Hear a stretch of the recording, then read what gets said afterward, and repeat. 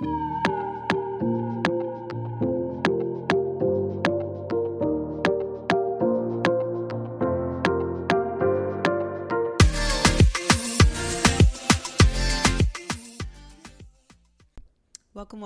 everyone to another episode of the She Ventures Now podcast. I'm your host, Gail Nicole, and I'm also the founder of SheVenturesNow.com, where I encourage millennial women to make quantum leaps in epic personal change. And in today's episode, I have the opportunity of continuing an interview that I did with a great friend of mine, Alex Dees, millennial therapist, on her own transition into a different career field. Alex worked at one point as a risk control analyst and then made the leap to become a licensed mental health professional.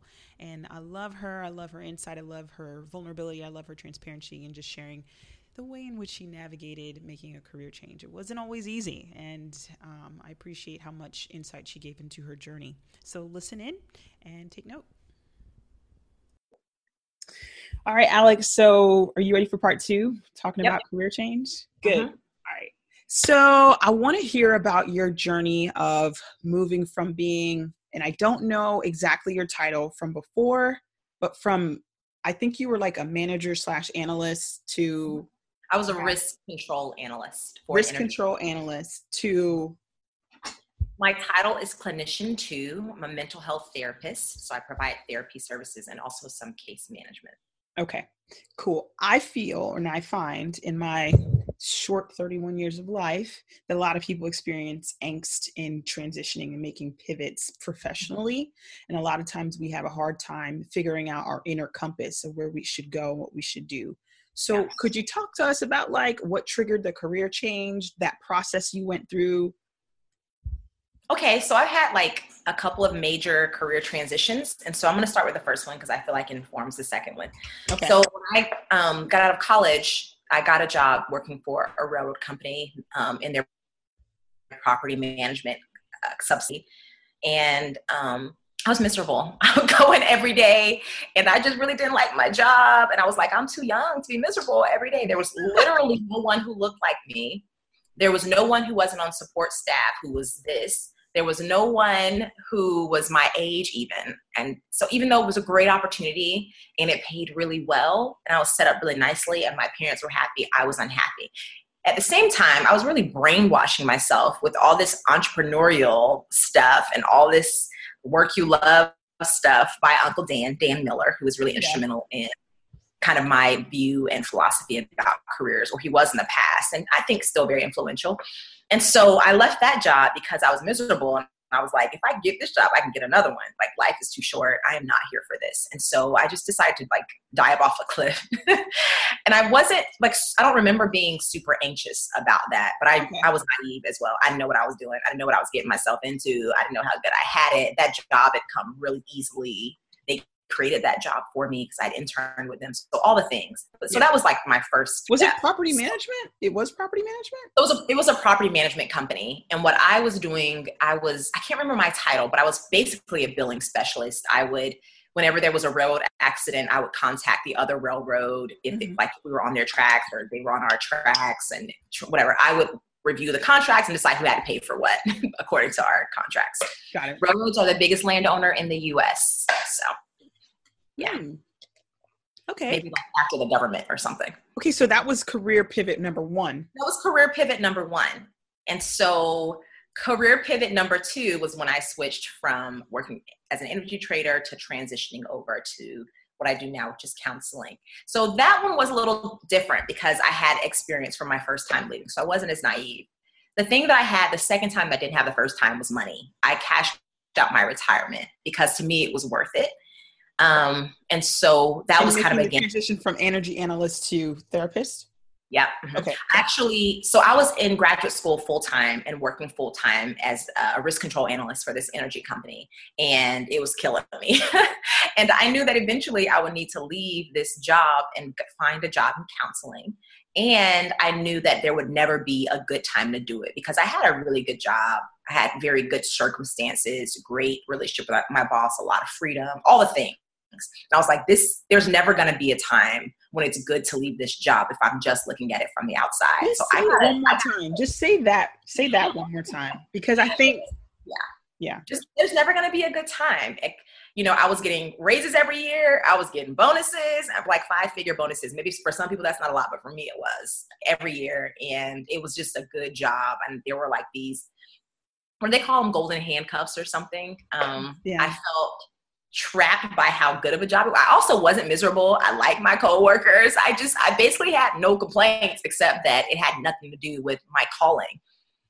And I knew that I wanted to do something that was going to at least be more in line with what I believe my calling is. And so, I was good at it and I was making good money, but it wasn't purposeful. And I needed that sense of purpose.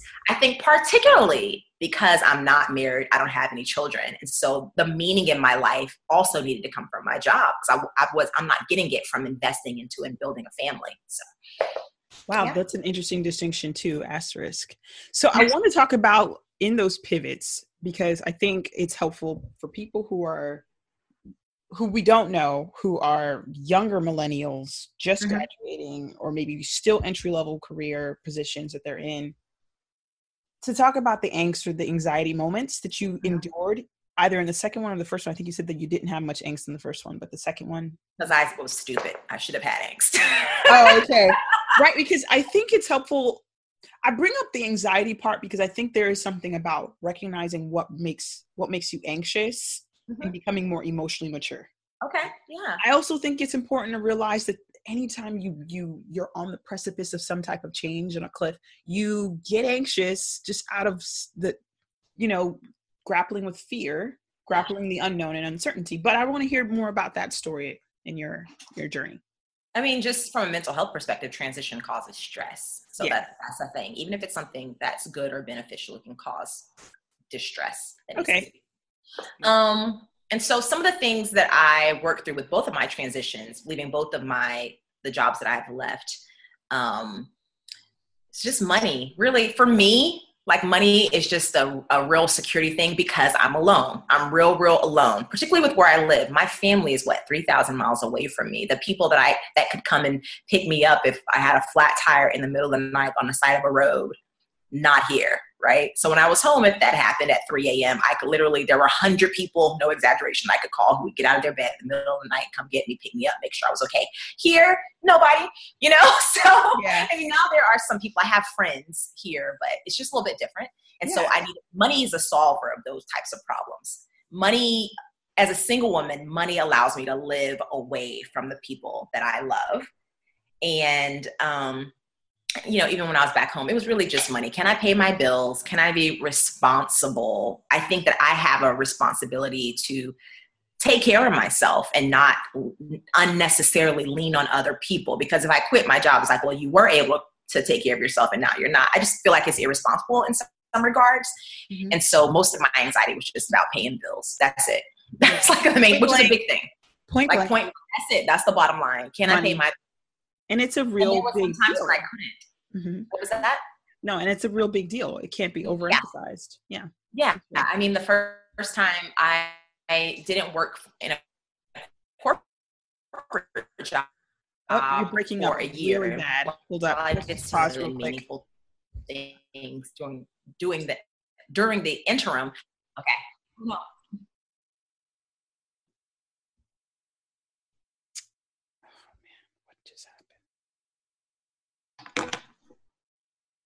Oh, there you are. Now we're back. Okay. Yeah, so I apologize. We just went through like an internet connection slowdown. Yeah. So if you could just restate what you were saying before. We were talking about anxiety and money. And so for me, I did not prepare properly the first time that I left corporate America. And so I did not have the financial resources that I needed to really take care of myself. I actually moved in with a friend's mom who allowed me to live there rent-free. So this was before I quit. So there were some things that I did as far as preparation. But I just did not have enough money. And for me, that's actually a huge trigger for like stress, anxiety, and like for most people. So that was definitely the main thing. But I learned the value of money I think, a lot more, and I learned the value of work, and I got my determination to never have to experience that again.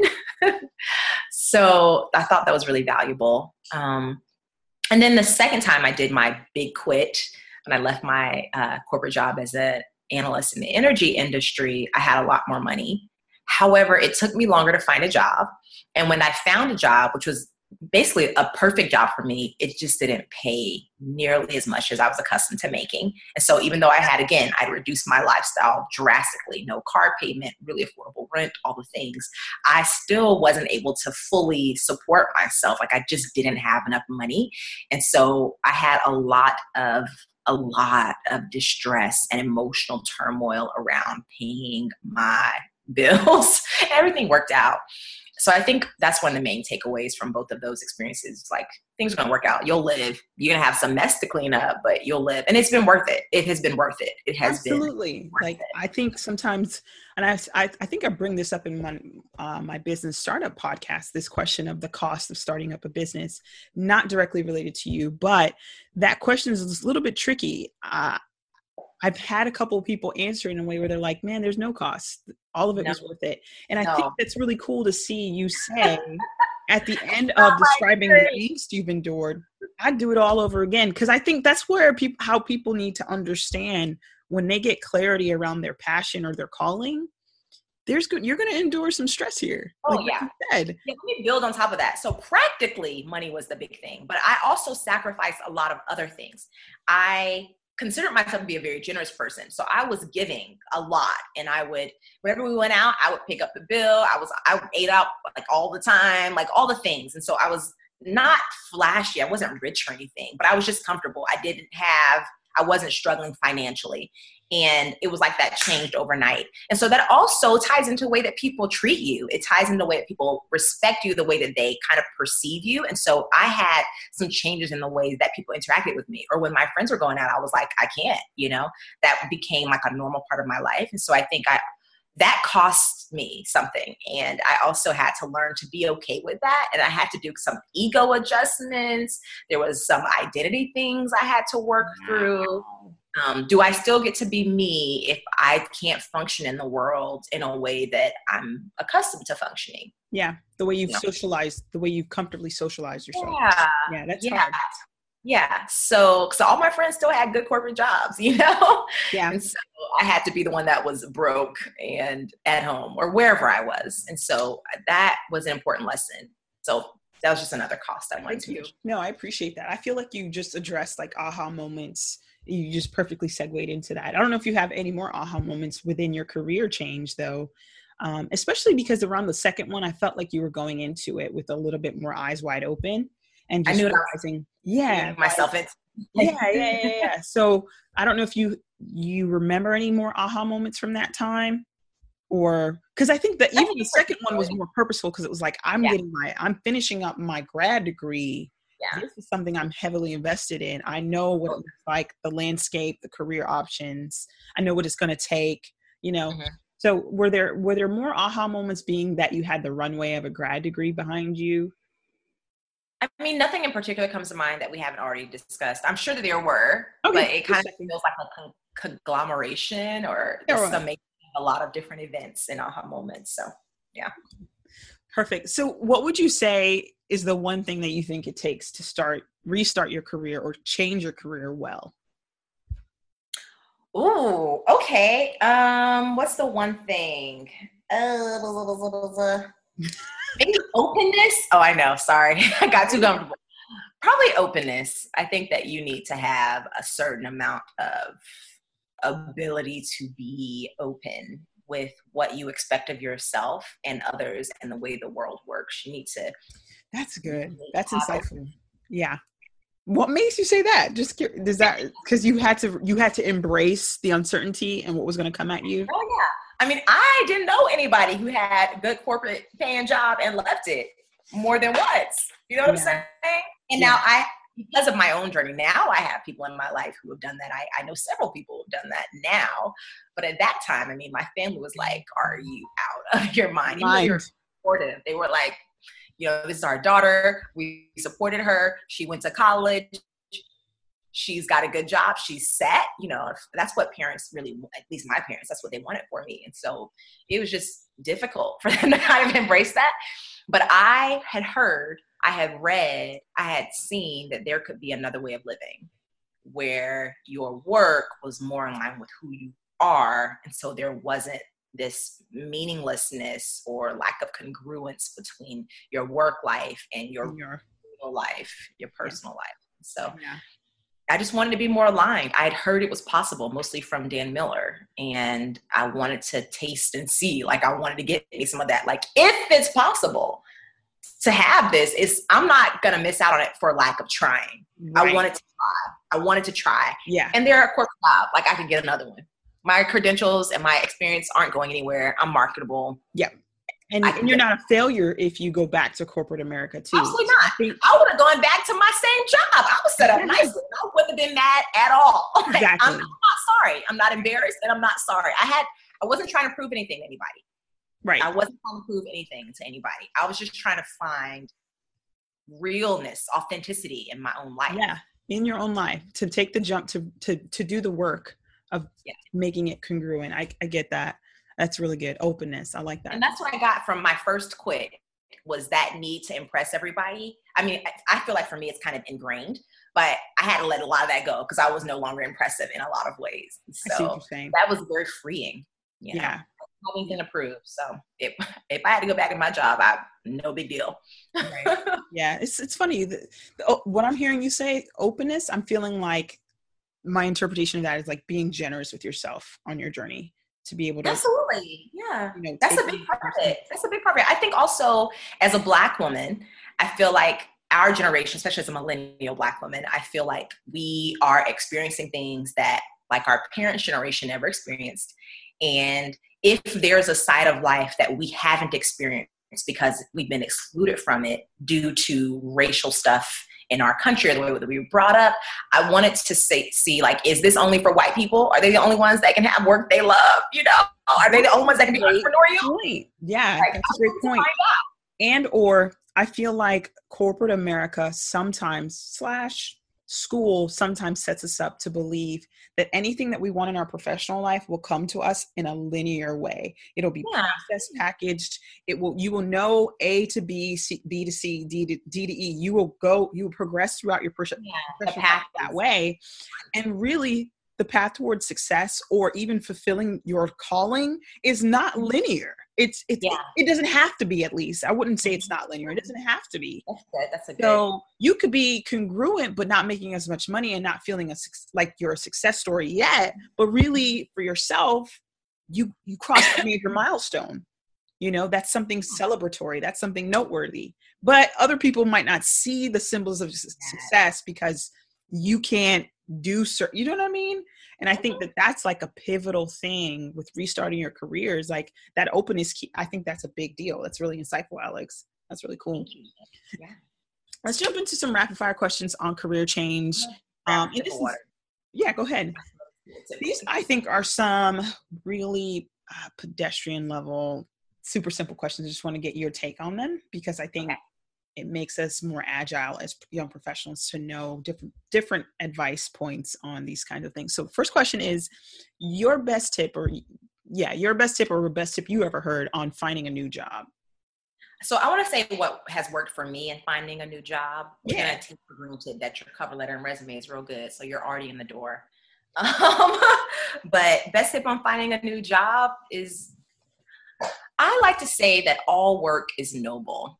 And so that means that someone who is a congressman has the same amount of nobility as someone who is emptying the trash cans in the congressman's office. Yeah.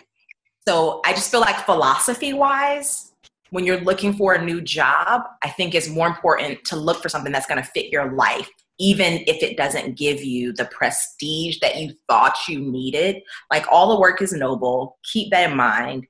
It's more important to find something that gives you a life that you enjoy. I mean, for me, but other people might have other responsibilities, right? I don't have any children. I don't have a mortgage, like other things that would cause me to need to prioritize making a lot of money more. So anyway, that was kind of roundabout, but there it is. Yeah. Number 2, please keep them coming. The depth. I love it. Ooh, I love it.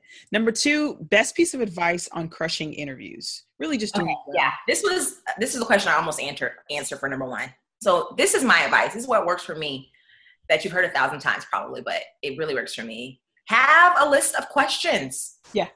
Have a list of questions and ask them. When I go into an interview, I have a notepad out. I mean, I have a folio that I use, and I'm like taking notes while they're talking. And then when they say any questions, I say, oh, we've already answered my question about this, this, and this. Another question I have is, would you be able to describe to me what a typical workday looks like for someone who's in my position? Yeah. You know, and so have real questions like, oh, here in your corporate values, it says that you value honesty. Do you see that played out on a day-to-day basis? Like, come in with real questions and interview them back, not in an arrogant way, but like you care, because you should. You're going to be working there a lot. You're going to be there all the time. All the time. Ask the questions you really want to know. Yeah, that's good. I like that. I like that a lot. Best tip on negotiating salary. Do it. I've never done it, but I hear that you should, and I want to. Yeah.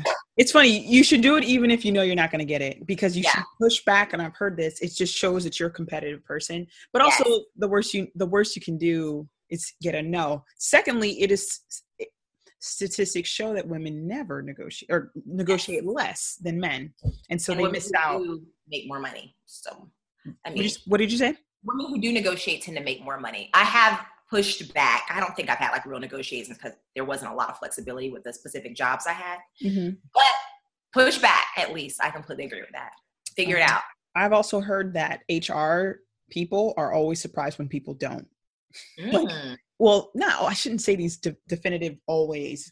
Like, they're usually giving you the lowest range. Yeah. So there's always more. There's flex there, but it is what it is. Number 4, best piece of advice you ever heard about career success in general. I'm sure you know this is it. You know it's from his Uncle Dan, who is Dan Miller. Yeah. Give yourself until you're 50 years old to figure out what you want to be when you grow up, or what you want to do when you grow up, which is my approach. I am literally giving myself until I'm 50 years old. Until then, I'm going to try different things that I feel are more and more and more authentic and aligned with who I am and what I want to do, and fulfill whatever needs I have in a particular season. Give yourself till you're 50 years old. That's when I love and live by. I like that. Wow. Number 5, best song or success quote that has motivated you. Let's see. I made a note about this. Best song or success quote. Totally mood dependent on this one. It's like whatever I can call it. But one that I have on my wall at work is by the infamous Nicki Minaj. And it says, yes, girl. And it says, you are not going to tell me who I am. I'm going to tell you who I am. Yeah. And I was like, amen. Wow. So, yeah. She also has a song called that was really good one. I like that. Huh. When did she say that? Like, do you remember? I have no idea. I just saw it on the interwebs and I liked it a lot. Love it. Number 7, number 6. What's your personal idea of success within your career? The topic we're talking about, career success. What's your personal idea of career success? For career success, for me, it looks like being congruent, like being the real me in my work life, while at the same time taking care of my responsibilities. So for me, when I can intertwine those two things, authenticity, congruence, I'm showing up as myself, like, will the real Alex please stand up? Yes. And I can pay my bills and take care of my responsibilities. For me, that's what career success looks like. You saw that. I love it.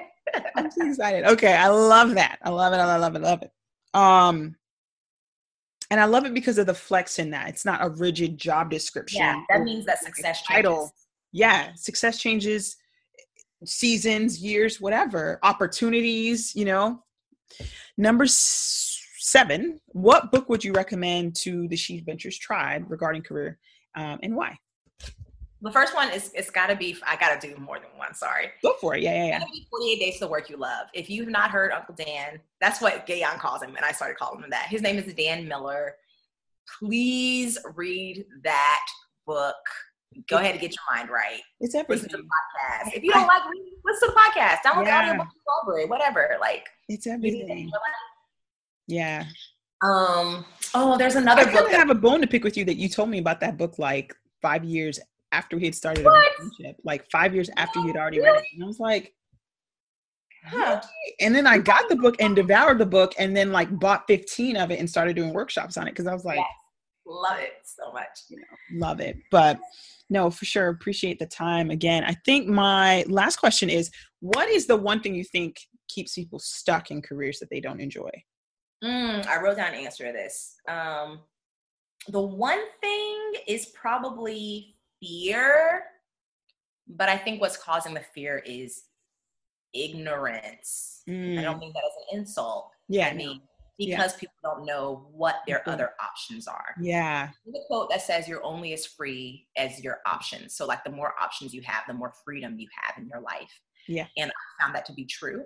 And so I think that fear really holds people back. But most of the time I was going to say it's illegitimate. Your experience is your experience. But it's like if they had more information, if they knew what was possible and what their options were, then it could alleviate some of those fears and they'd be able to more readily step out in confidence. Alex, I feel like your answer was the best, like, I don't know, inspirational song. It's like the crescendo of Whitney Houston's I Will Always Love You. Like that was that. Thank you. No, that was such a great answer. I appreciate that. And I appreciate you. And I think that you are thebomb.com. And again, thank you for sharing with She Ventures Now podcast listeners on career change, dealing with that, and then also sharing your journey, because I love it when people share behind the scenes of how they endured the pitfalls, blunders, whatever they had to go through to get to where they're now. So appreciate you. Thank you for having me.